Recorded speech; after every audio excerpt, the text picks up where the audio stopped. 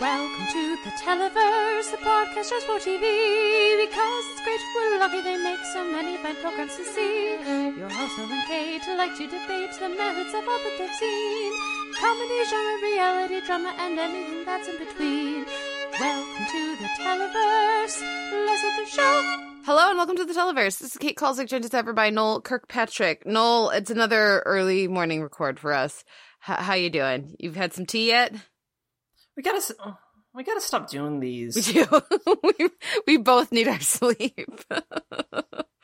Oh man. And we also need time to watch like Thursday shows is the other problem. Yeah, listeners, our plan sheet was just like 10 Thursday shows, and all of us being like, both of us being like, we haven't had a chance to watch any of that. We work. So, and we have obligations. Well, you work. You also work. You just don't get paid. The fun joy of the current economy. This week we are talking about The Tick season 2, which of course is on Amazon Prime. We were big fans of The Tick season 1 and 1.5, which they now have just like forgotten was a thing, or like, yeah, it's just collapsed into one season now. They released all season 2, 10 episodes together, and so that's on Amazon Prime. We're gonna be talking about that at the end of the show, and that was delightful, as to be expected. More on that in a bit. This week in TV, Shrill was renewed for season 2, which a lot of people are very excited about, and I am certainly gonna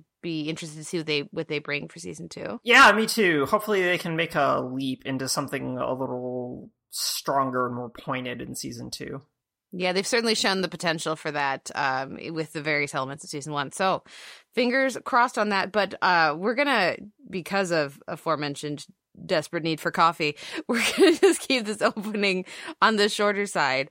And yeah, let's just dive in with our week in TV. There was a Bollywood number on Legends of Tomorrow this week, so you know that's our music leading into our week in TV.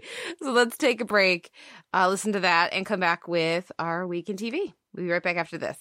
My humor's dry, I never cry. If I start, I'd surely drown. When I'm on my own, I can't help wanting something more. Today, instead of closing off, I'm opening a door.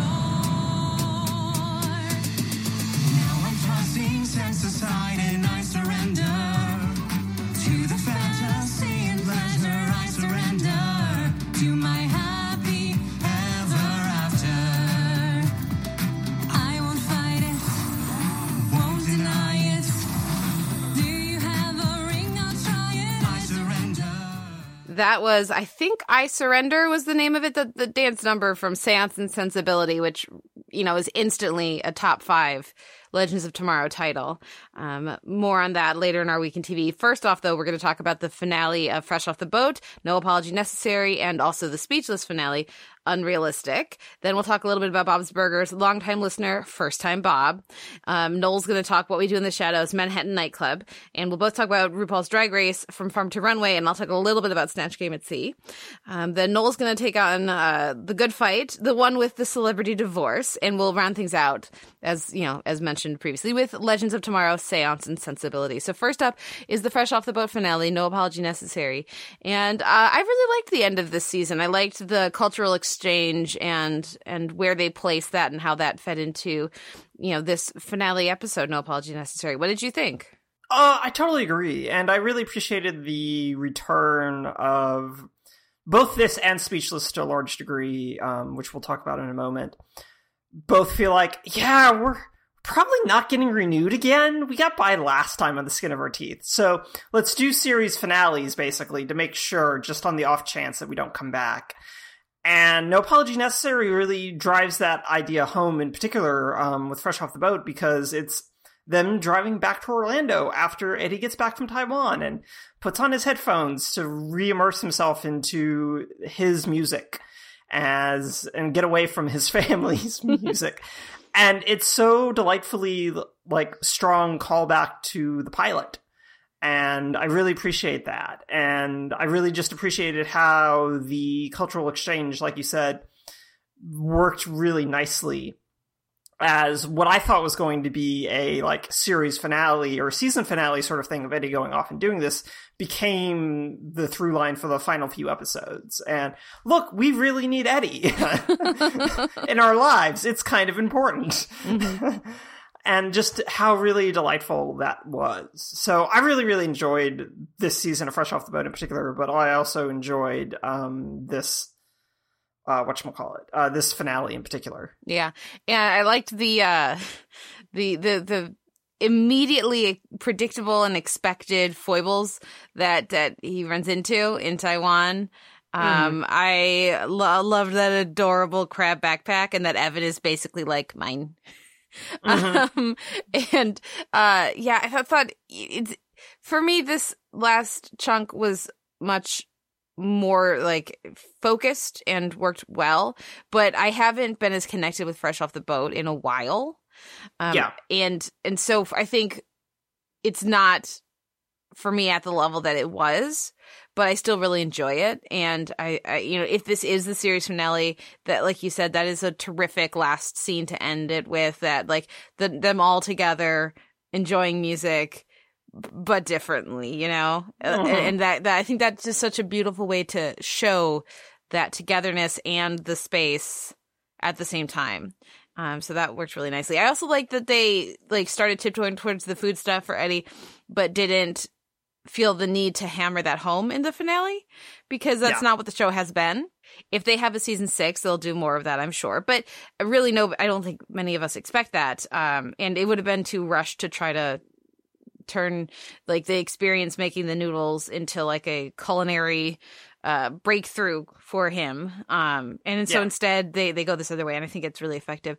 So it was a fun last chunk of episodes, but really I just want to talk about the Speechless finale, Unrealistic, because oh my god, the feels. Like I was tearing up. I was right with the DeMeos at the speech where they all are falling over themselves, unable to do their to give JJ's speech because they keep getting choked up. I thought it was a lovely end to the season, and let's be honest, again, the series. And if this is if it gets renewed, that's awesome. But yes. I look forward to them having to deal with that, with undoing a second series finale that was spot on.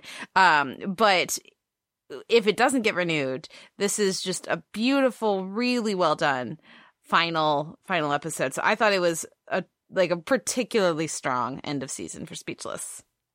It was, even down to the was this the episode with the giant JJ cardboard cutout? Yeah. Yes. Oh, that was such a good visual gag both times they used it.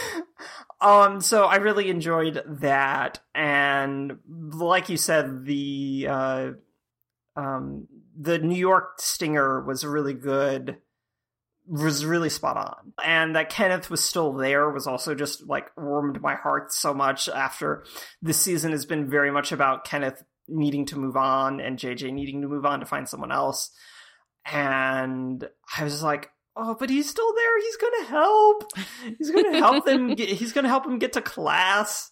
And so this idea that they packed up and moved to New York for 2 months or however long to basically make sure that JJ can get to class on time, one class on time, is just, like you said, it's so perfectly DeMeo. And the entire episode is just really perfectly DeMeo. So I was really, really happy with this finale, and it was very funny. Yeah, I also, because I was behind, so I caught up on several episodes to be able to talk about this finale. And I loved the 3 creepy old brothers in the previous episode at the diner. I thought that was so fun. And the Kenneth and Maya, like, if it does get renewed, I look forward to Kenneth and Maya dynamic duo, which I hope they have fun with. I hope they really explore. And I also look forward to Ray actually being the project of the senior girls next year. That there's so much potential there. And especially as he was just being terrible. They just really ratcheted up how terrible Ray is this year. Yeah. Just like unabashedly, oh no, he is that guy. He is the guy who believes in the friend zone. And not just that it's him. yeah, I look forward to what that could be too. So, ABC, we would love to be wrong again. Please surprise us by renewing Speechless. But I really don't anticipate it. Yeah, I don't either. I will miss it though. Fortunately, I will not have to miss Bob's Burgers because they have a few more episodes this season and we'll be back next year. This week's episode is longtime listener, first time Bob. It's about Bob dealing with being left off of a list, which I think is just really beautifully captured. I think that like anyone who's ever felt that, whether it's like, making the cut for a team or a musical, or, obviously we have a podcast and they're being podcast lists all the time, or we got on one. We did get that. We did get that on that one, and that was cool. But we also make lists, so we have left people and things off of lists.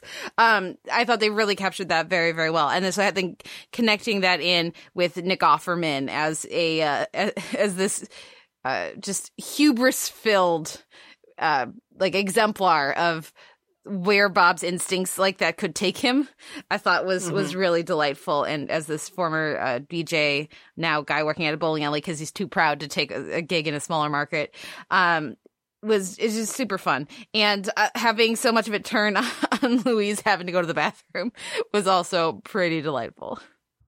No, this was a really fun episode, and Offerman's pitch perfectly cast, even if he's just doing sort of Offerman again. But there's just this kind of delightful midlife sort of, I need to save this one guy because I couldn't save myself aspect to it. This guy who kept me going while I was listening to him on the radio. And also just the fact that it's a radio show, I think is also really, really good. And is a nice sort of expansion, again, of them creating this world 9 seasons in still and going like, oh yeah, no, there's a radio station that's mostly run by a computer algorithm now. The dude. Yes, exactly. Oh, it's so good.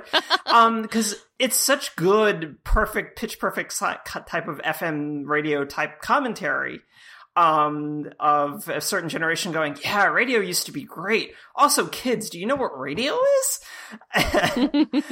And so I just really enjoyed this entire episode. And it also had Ron Funks? Mm-hmm.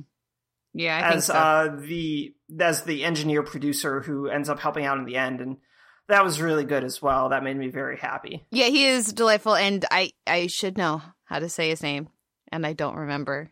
And I returned to a thread I'm sure I've brought it up on the podcast previously. I really feel like there needs to be a sub page for IMDb where celebrities record how to pronounce their names. Right? How is that not part of IMDb? Helpful. They have it on Wikipedia for words. Yeah. Well, Kate, I've applied for IMDb multiple times. So if I ever actually do get hired there, that will be the first thing I recommend. Thank you. Finally, at last. Well, speaking of finally at last, I can't say that about where we go, what we do in the shadows. I'm still behind. But I look forward to catching up because I've heard good things about this week's episode of Manhattan Nightclub, and I have a feeling I'm going to really enjoy it. Is that the case? Yes, this is a very funny episode.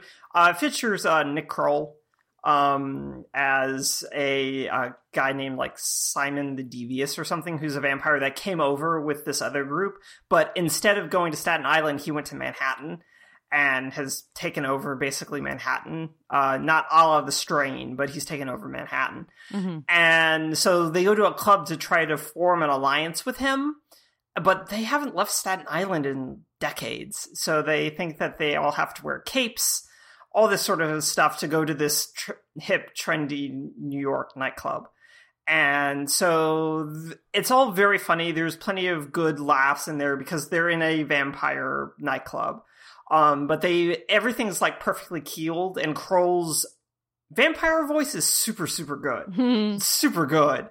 And then there's a whole subplot about a hat that belongs to Max Berry's character, that is made of witch's skin. Of course it is. And it's cursed, but he refuses to acknowledge that it's cursed. And so bad things happen throughout the episode. There's a visual guide, Kate, that you need to keep your eyes peeled for, because it happens way in the background.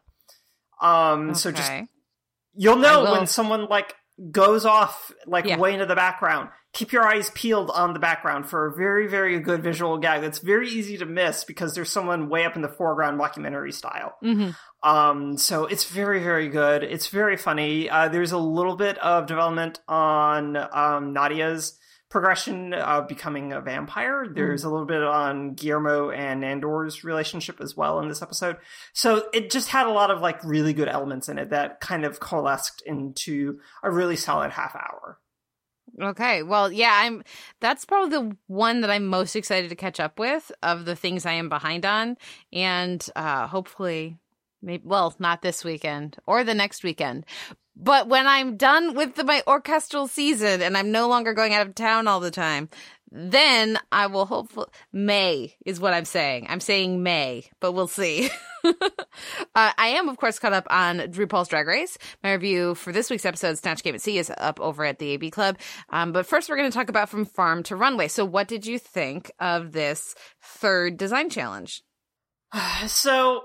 it was pretty much a foregone conclusion that Plastique was going to win because of the narrative that she received. And a real heavy narrative of, all right, we're going to have a chat, you're going to win, and you're going to have a video.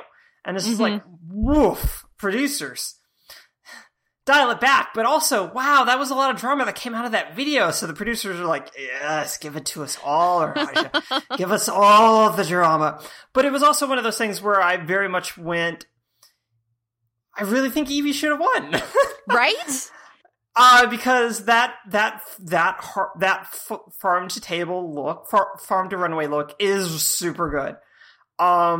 It's still recognizably Evie while still really capturing the challenge in a way that I feel like no one else has really did. Plastique's, I think, comes the closest.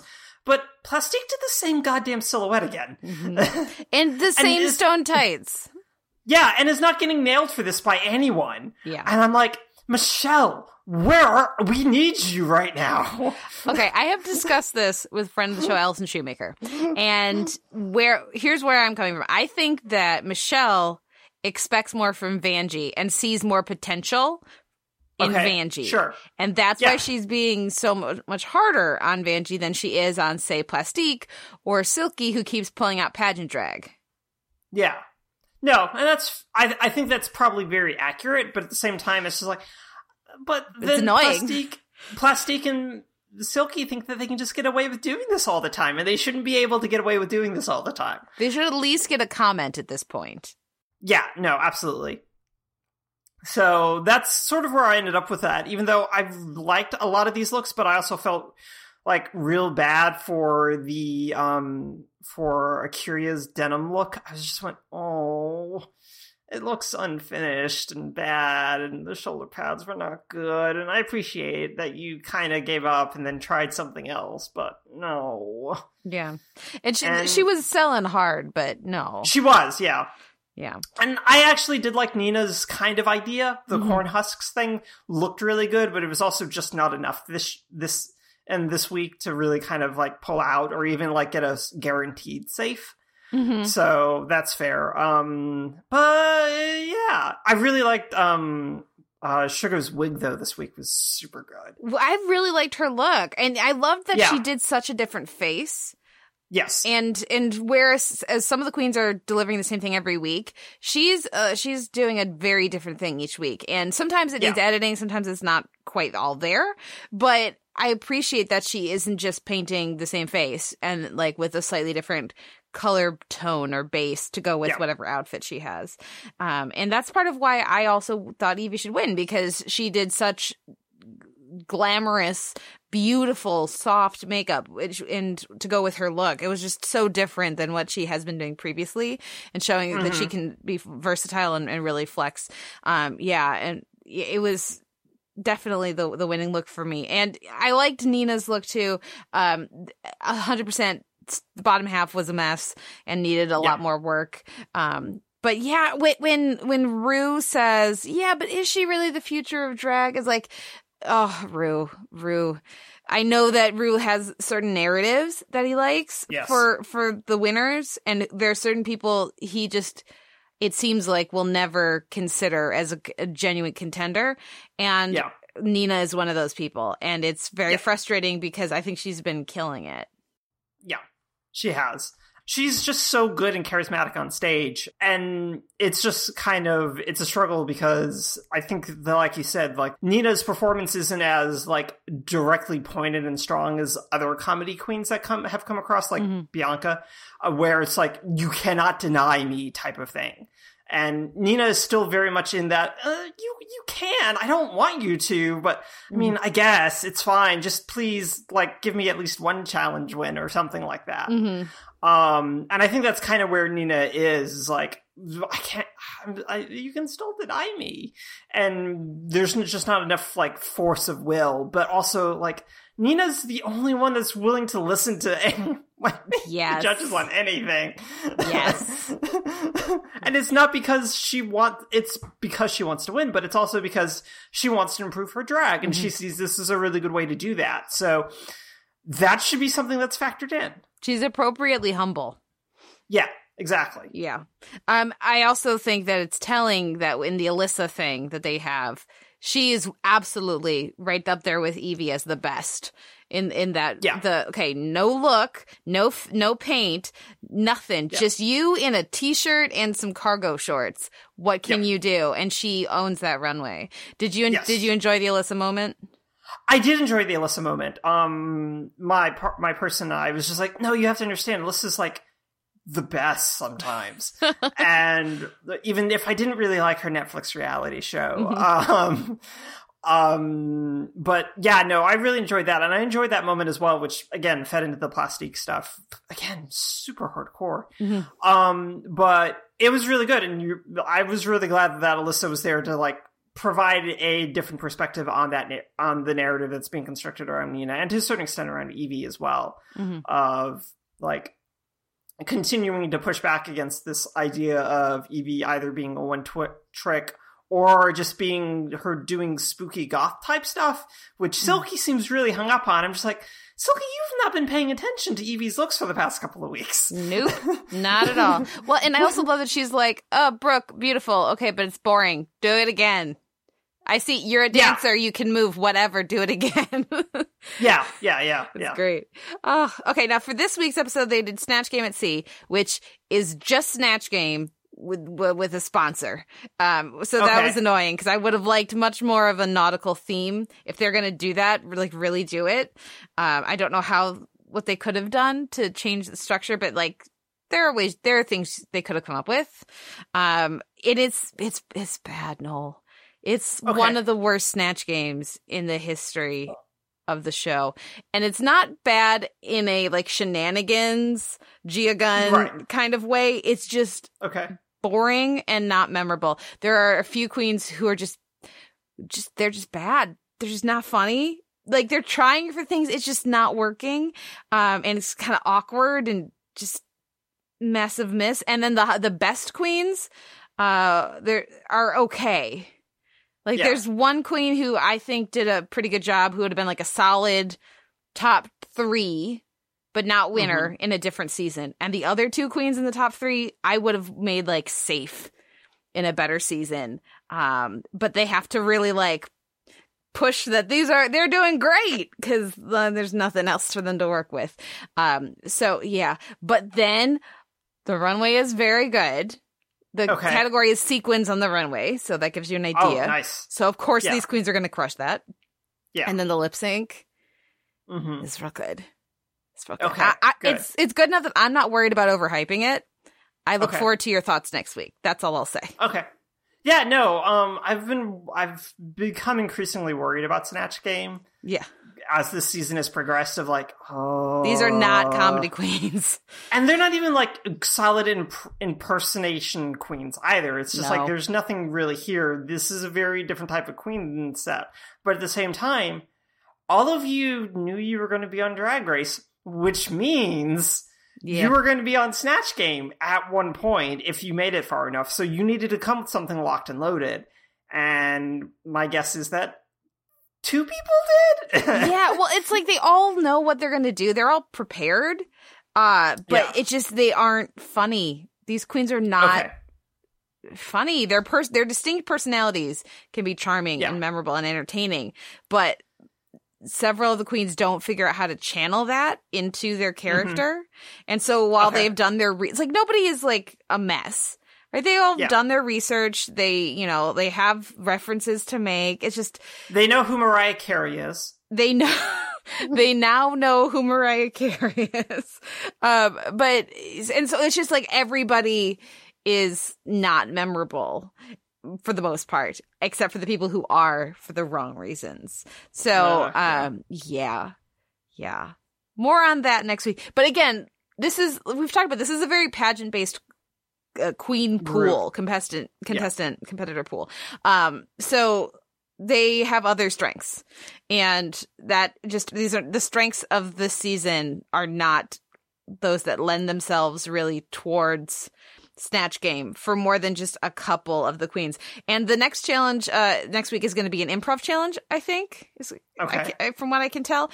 And so that will be interesting because the combination of improv and impersonation at the same time just really it squares it, right? It's a to the next power as opposed to just multiplying, right? It makes it infinitely more challenging. So they did all right in they slayed the Britney Bitch Network challenge, and that was improv, but they didn't have to also do the impersonation. So I have a feeling that when they go back to a comedy challenge that doesn't require the pop culture and the impersonation and the improv, they'll do fine. Yeah. But yeah, it's just, oof, it's rough. I was going to give this like at least a C, maybe even lower.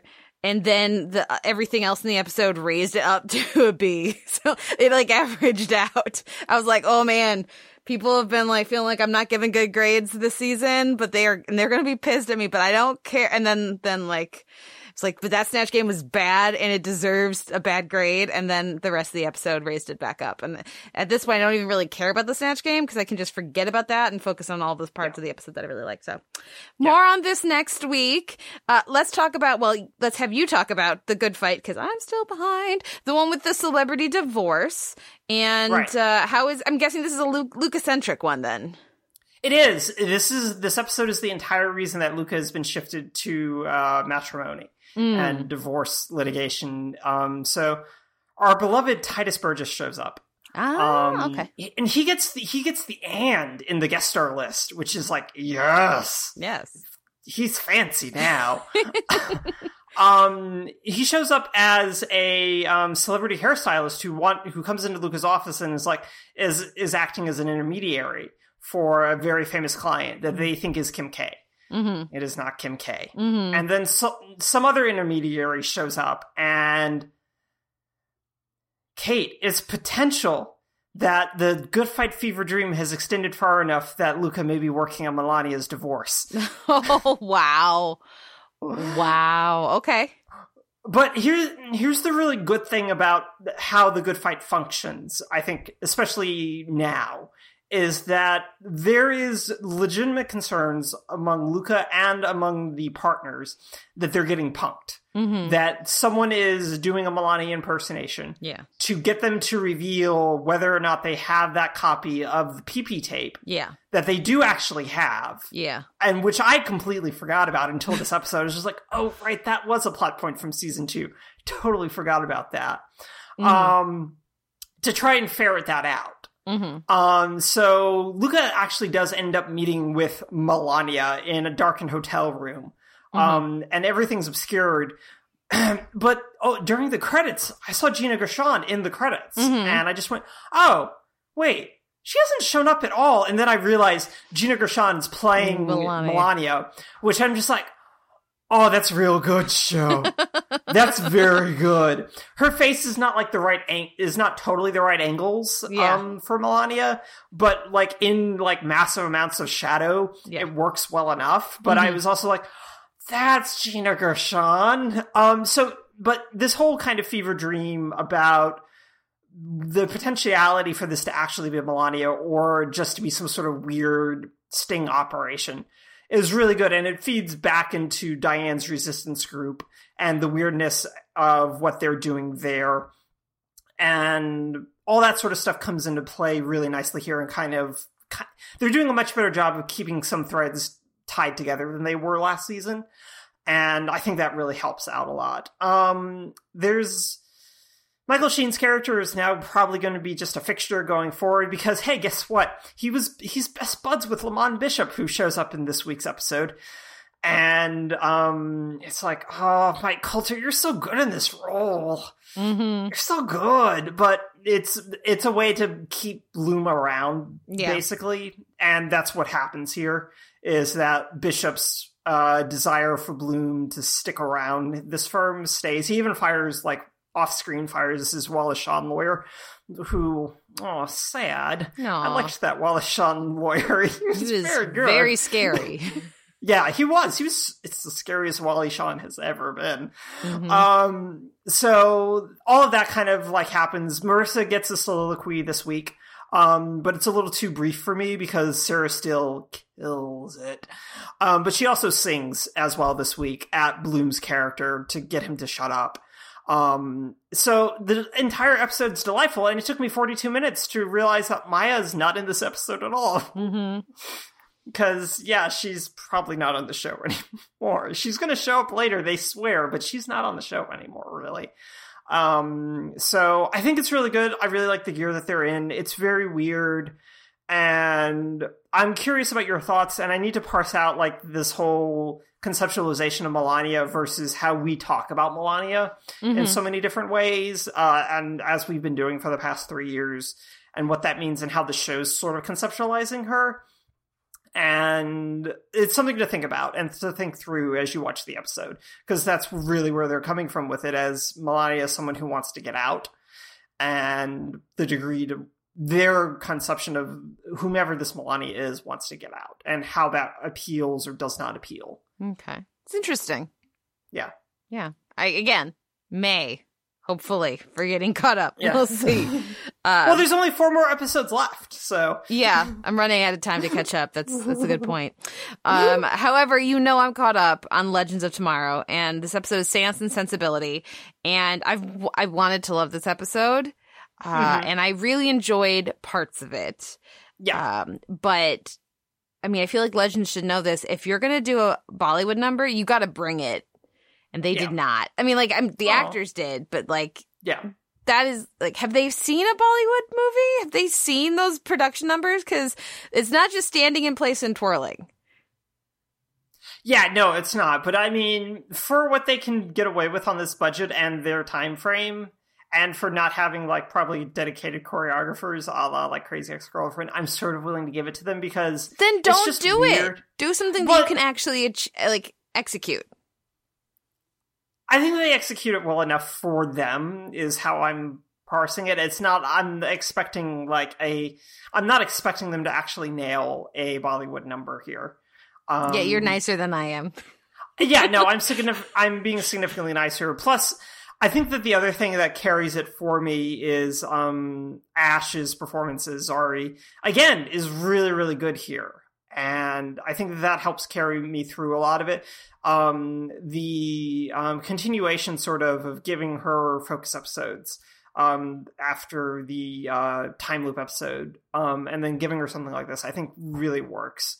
And I think she plays everything really, really nicely, from the fact that, we think that she's going to get seduced by this fugitive, and then it's like, nope, I've got him already. You really think I'm going to get seduced by this guy? Is really, really cute and really, really sweet. And also the extent of how well acclimated she is to the group now.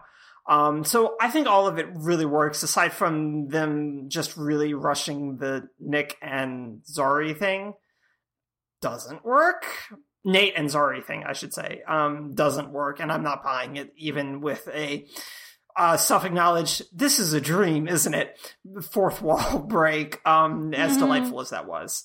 I don't really buy that, because it's just kind of come out of nowhere. But yeah, and I will also say that I give the Bollywood number also a lot of credit for including Ralph and Ray and Nora, and the fact that, neither of us can sing, so we're not going to. Yeah, I liked the Ray and Nora stuff quite a bit. I feel like this episode gives short shrift to Nate's father's death. I think they tried to undercut the villain status for him way too much. But they don't succeed though either, and we'll get into that because Super Scary is still what he wants to do. Yeah, it's like they're just trying to make him like a bumbling and charming and everything. It's like, no, that's not you. They're trying to retcon what they had already shown, and it doesn't work. And it's really, that's disappointing that they didn't just again embrace the complexity of he is a kind and honest with his son kind person, and he also has no trouble kidnapping and shocking and who knows what else to these magical creatures. You know, like that's not something that can't, you can have both of those things existing in a character and explore it and embrace that complexity rather than feeling like, well, that makes him a bad guy and we don't want him to be a bad guy. So it's disappointing. But he's still a bad guy. Like, he's abducting and torturing and training very sentient creatures. To be in a zoo. Yeah, that's not good. No, and it's not. The idea that both Nate and the show think that this is sort of a redemption sort of thing is the incorrect impulse to have here, because that is not how any of this works. Yeah. And so it was super weird. Like, I mean, I acknowledge that I have a larger sort of moral objection to zoos overall. I don't like them. And I find them morally objectionable. And same thing with aquariums, even though I also have a fear of aquariums and drowning in them. But that's a whole separate issue. But this does not make that okay. And it doesn't make him a better person. It just makes him a really weird, misguided person in a different sort of weird, misguided way from being sort of a Knights Templar sort of character of like, I'm doing this to protect everyone sort of deal, as opposed to, I'm doing this to bring the country together by gawking at minotaurs in cages? That doesn't seem like a good idea. Yeah, I also, I was really disappointed that this is their Jane Austen episode. Because they really, I thought they whiffed on that. Like, you have Jane Austen, and what are you turning it? Like, they don't really use her. It's really disappointing. I wanted way more, and it sort of just turns into Jane Austen showed up, but it's not actually about her or with anything beyond one scene. I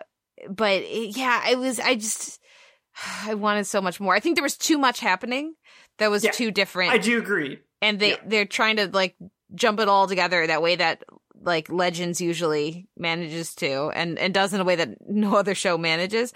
But it just didn't work this episode. They needed to take out one element tonally and also plot wise, and then everything else would have worked much better. Yeah. No, that point I do agree with, is that it is a little overstuffed tonally, and I would have liked more with Austen and that aspect of this episode, because there's so much good stuff happening, like along fringes, like Sarah's whole reaction to, wait, we're just gonna walk around the room in a circle and talk, and like her face at the realization that is what's about to happen is just, it's so good and pure. And I was just like, oh, this is why this show's good. And it's sort of why, like, the episode, for me anyways, skates by, is that there's a lot of charm in the performances here that helps keep it moving and doesn't let you realize it's a little overstuffed until you're actually talking about it. Yeah, that's definitely, it's a Regency thing. Just go with it. Pretty fun. Yeah, and I'm looking forward to what's going to come next. Next we get our Ava hasn't been not returning your calls. She's been kidnapped episode. Right, which looks like a very Doctor Who episode, and I'm here for it. Yes, very here for it. So we'll see what comes from that. But yeah, with the title like Sense and Sensibility, I want to love it. And then, not enough. I was really hoping we'd get more like they would actually be a seance and we'd actually get to see Nate talk to his dad in a meaningful way, and but that's okay. There was some really fun stuff in there, at least. It will not be winning my week in TV though. What wins your week in TV? Since this may be the last time we get to acknowledge them until the end of the year, Fresh Off the Boat and Speechless. when my week, even if I maybe had more fun watching Good Fight this week. But we may not get to say anything good about them until we do Smorgasborgy again. So I'm going to give it to both of them. What about you? Yeah, no, Speechless finale. Yeah. Yeah. I mean, I would give it to the Snatch Game lip sync, but no, Speechless, because maybe I won't get another shot. And the show really just has been delightful and right from the premiere. Shockingly consistent, well done, fully developed, and super entertaining. I'm going to miss it if it doesn't come back. I will also miss Fresh Off the Boat if it doesn't come back. But between the two, for me, Speechless definitely had the stronger finale. So that's what I will give it to. Now we will take a break and come back with our spotlight on The Tick Season 2. Yesterday you bested your nemesis. Today you wake anew, ready to begin following the hero's way. I think you're right, Tick. What?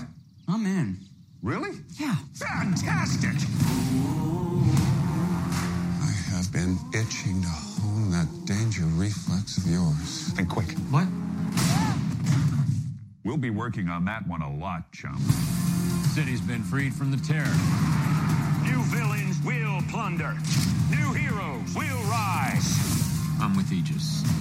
We're reopening the local Aegis branch. Next stop, testing. Stand in the yellow square. The yellow square says danger. Yes, that's the one. Sage, the supernumerary.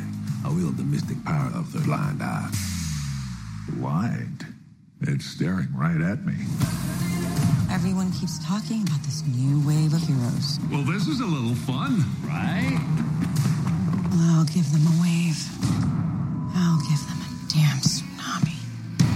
Miss Lint is continuing the spree of evil.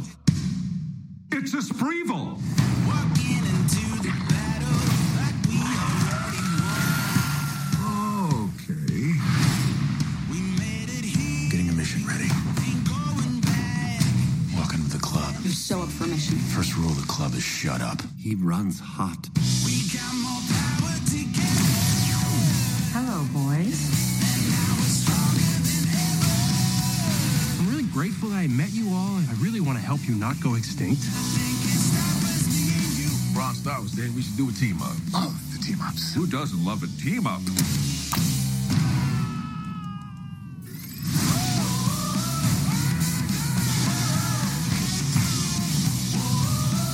I need to kill. You need a hug. What was that? Hug fight! We got more power together. That was a trailer for season 2 of The Tick, now streaming on Amazon Prime. And we really enjoyed season 1. We were all here for especially Yara Martinez getting stuff to do and Peter Serafinowicz just being delightful and Griffin Nguyen being very scared. How did season 2 work for you? Did it pick up on the momentum that they had created by the end of this first season? Did you miss the terror as an instigating factor? What did you think? I did not miss the terror. I think this season's just much goofier than season 1, and it's to the show's benefit that it's just delightfully goofy this year. And I think that allows them to have a little more flexibility. They're a little less bogged down by having to do a bunch of origin story work, which also frees them up to do bigger things, even though there's still an origin story happening as Dot realizes that she's a category in this season and has a power. But it also gives them room to expand the world a little bit. So we see other heroes aside from Superior pop up, which is really good. And so there's just an overall sense of there's more silliness, there's more lightheartedness. There's also just a person in a giant lobster outfit with a really good mask that is very animatronic control, and it looks fantastic. It's real good. And it's one of my favorite things I think I've seen this season is just that entire outfit is really good and deeply expressive as the season goes on. So I really enjoyed that. But I also just enjoyed the gag at the beginning of the season of, we gave the Tick a new outfit so that Peter could move a little bit easier. And so he's molting, and that's why his outfit looks different this season. And it's this is a very good show. Well done. Yeah. Well, and just the fact that this is a show where you can easily have your main character look completely different, molt, and have him go, I don't know why this is happening. It's very strange. Yeah. Danger! On to danger! Destiny is calling. Yes, exactly. Like, just move right on, which is exactly the right thing to do. It, like you say, it really matches the tone of the show, and I think that is a good call, and just not even worrying, not commenting on it, because that wouldn't make sense for Arnold, but just really not getting bogged down. I think it works very well. Like you said, the tonal shift is palpable from the beginning. They let Dot deal with the trauma and the dark, like the flashbacks and the, you know, struggles that she's having with some of her memories instead of Arnold, and that really shifts the balance of the tone and how the show works. They also, you know, that also works with their pairing her with Overkill, and yes. I think it helps incorporate her in a way that the actor is doing a good job with, and also just fits better tonally as a balance to Arnold and a balance to the Tick. I really enjoyed the introduction, right? Not return introduction of John Hodgman as Dr. Agent something, whatever, at Aegis. Agent Dr. Hobbs. Agent Dr. Hobbs. Just or Dr. delightful. Agent Hobbs. I think it's Dr. Agent Hobbs. Dr. Agent Hobbs. Yeah. Doesn't matter. It's delightful. And just like the sinister and cheery blend of what he's doing is spot on. Super fun. I also continue to very much enjoy Tudyk as Danger Boat. Mm-hmm. And yeah, just the introduction of these new characters with the pre-existing ensemble, I think works really, really well. Because, like, for example, Miss Lint is delightful, and Yara Martinez is doing a terrific job, as ever, of balancing being absolutely ridiculous with some surprisingly human and also menacing and very, like, fully developed and fleshed out. And then she's got a sidekick edgelord who's ridiculous teen, like just like this caricature of a teen, emo teen, but also very good at his job. Like, it's great.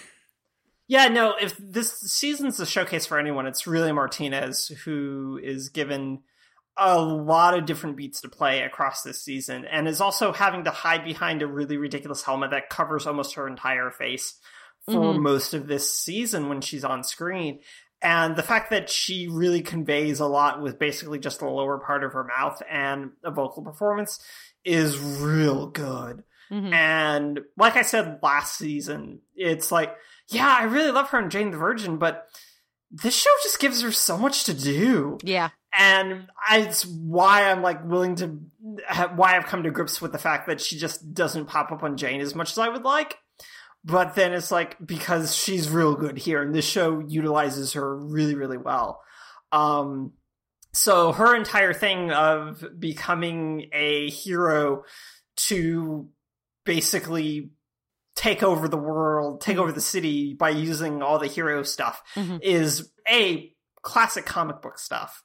But B, it's also just, it presents a really good sort of ethical and moral and personal growth conundrum for her, where it's like, you know, her old crew's not crazy about this, and Edgelord could probably go either way.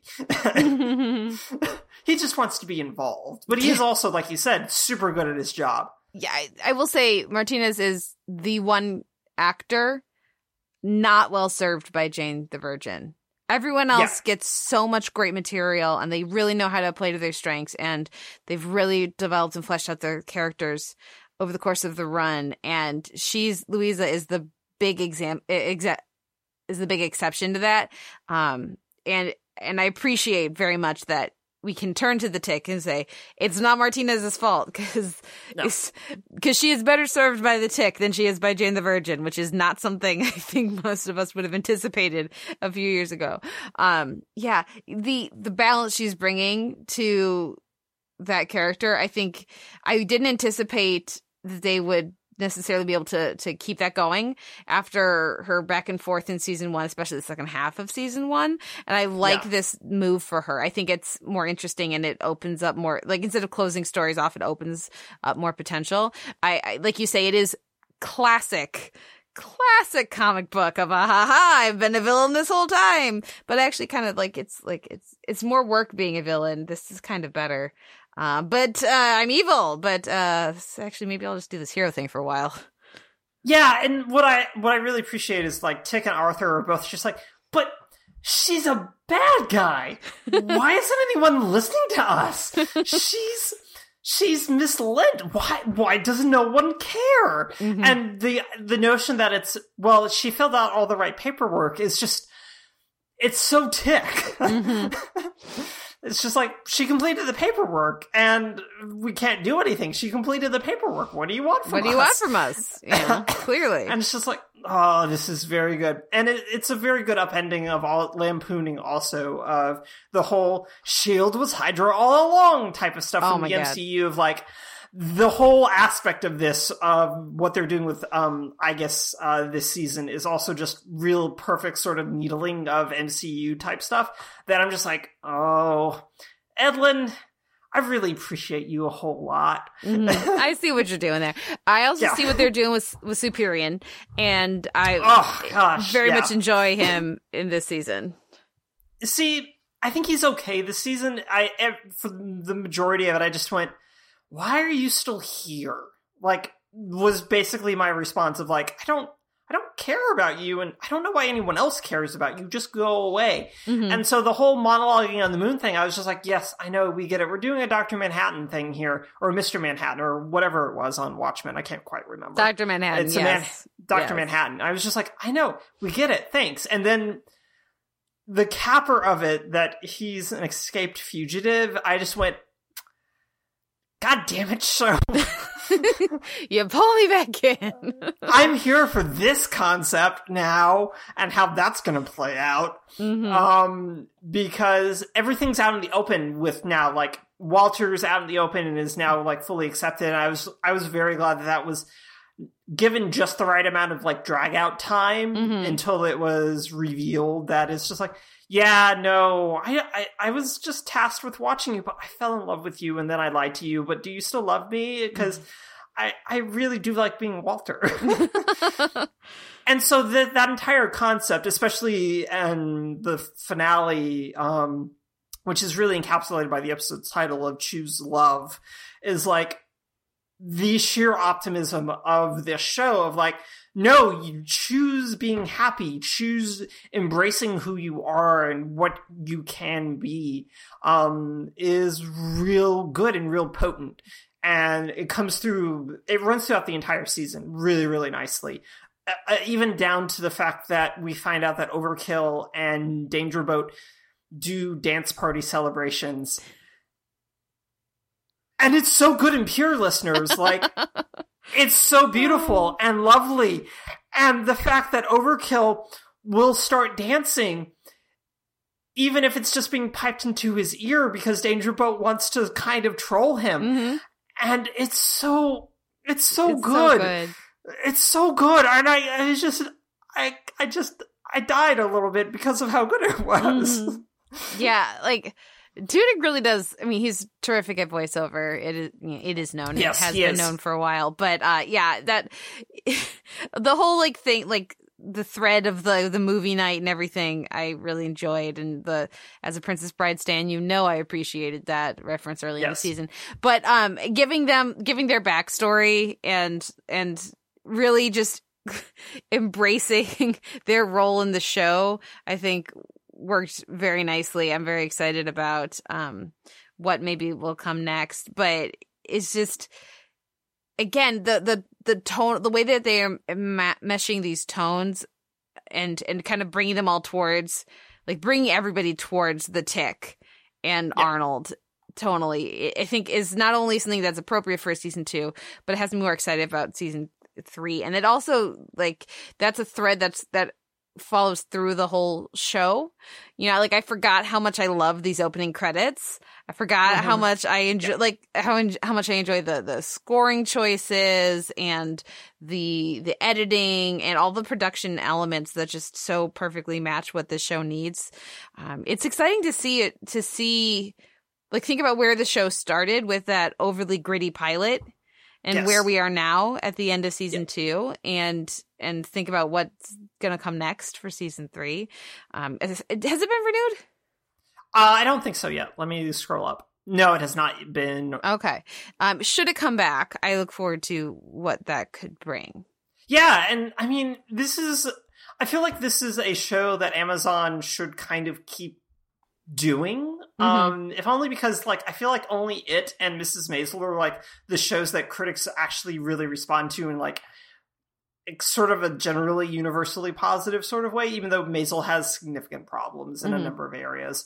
But it's not like something like Homecoming where it's like, no, this was good, but also, like, what do you do after that type of thing, even though there's a second season coming. And there's not a lot of that you can say for a lot of their shows, apart from, like, Man in High Castle, I feel like. That everything else just kind of either gets buffeted out of the cycle because Netflix, or it's just not particularly good, as we've run into when we've done a chain of Amazon stream shows for this segment, where we did The Widow and we did Hannah, and we were both just like, these are not good shows. The Widow especially is not a good show. Hannah has a lot of problems. I wanted these to be better. I was assuming they would be better. Yeah. And so we don't run into that with, like, The Tick, which is, especially in this season, really sharp, really good. They benefit from even having 2 fewer episodes, really. Yeah. And that's really great as well. And also the fact that, like, 1, 2, 3, 4, 5 of, like, they have 5 women directors doing this this season, spread across their 10. And that's really cool and good. Yeah. And that they have that room to do that is also really good. Yeah. So it's something that they should really seriously consider, because I think that there's a good market for this. Yeah. That they need this show, I think. Yeah. Well, and if, the thing for me is people weren't talking about it enough. And I think I put that down to the terrible promotion that Amazon shows seem to get if they aren't Maisel. And I think if more people remembered that this was a thing, or saw ads for it, or, if it was more easily accessible, it would be more popular and more discussed, because the show is absolutely charming. So there's no issue with the show, I don't think, at this point. Like even I was talking to my sister and I was like, oh yeah, I'm watching The Tick, and she's like, oh wait, that's on Amazon, right? I was like, she's never seen it. She's not has not read the comic books. I don't think she's seen either of the other 2 versions of the show, but she has a positive association with it and with Amazon because they have it. And she's not even their target demo. So, granted, it's very anecdotal, experiential evidence, but still, I feel like this could be the kind of show that people go to Amazon to seek out, especially with their seeming desire for more family friendly and children friendly programming. This could be part of that as well. I would like to think that means that Amazon's going to renew it, but who knows?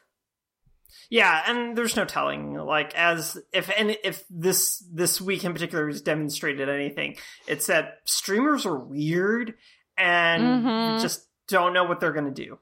Yeah, indeed. Well, and weird and we don't know what they're going to do. It does feel like the perfect way to wrap up our conversation about The Tick. Yeah. Do you have any other favorite moments or elements of this season, or last thoughts besides people should watch The Tick? I do want to, the last thing I want to note is that they got Liz Vassy to voice Lobstercules. And Liz Vassy played Captain Liberty on the live-action Fox Tick back in the early aughts. And so, again, the show shows... I really appreciate how the show continues to draw on the mythos of the other two previous incarnations of the show to pay homage to itself. And I really like that aspect of it. The only other show that does this better is DuckTales. Yeah, So- I will look forward to if they manage a Chairface Chippendale I situation. thought that's where they were going this season with the human furniture stuff. I was just like, we're gonna get Chairface Chippendale this season. Oh my And then it didn't happen. god! Maybe that's why we need a season 3, Amazon, because we need a Chairface Chippendale somehow. So make it happen. Figure out how to make that work. Yeah, definitely would eagerly anticipate and watch. But yeah, it's just people. If you are listening at this point and you have Amazon, check out The Tick. You will not be disappointed. It is charming and fun in just the right length. Like the episodes know when to get out of there, when to be 20 episodes, when to be 20 minutes, when to be 30 minutes. And it's just, it's a bit of lighter fun that I'm glad the show has now worked its way solidly into being. And away from the everything must be gritty thing that all the felt like so many of the comic book shows were doing just even a few years ago. So yeah, really enjoyed season 2 of The Tick and looking forward to hopefully increasing the ratio of Amazon success stories versus disappointments here at the Televerse. And on that note, a few show notes. You can find a post for this episode over at theteleverse.org where you can leave us a comment and let us know what you thought of the week's TV. You can like our page and start up a conversation there over on Facebook. You can find us in iTunes with an M4A chaptered feed and an MP3 unchaptered feed. We'd appreciate ratings and reviews. Also, you can find us on Stitcher, at least the M4A feed on Stitcher. You can also email us at televerse@gmail.com, and we are both on Twitter. I am at the Televerse, and Noel, you are? At Noel RK. Thank you so much, Kate. Thank you, everyone, for listening. Thank you, Noel. And we'll be back next week with another episode of the Televerse.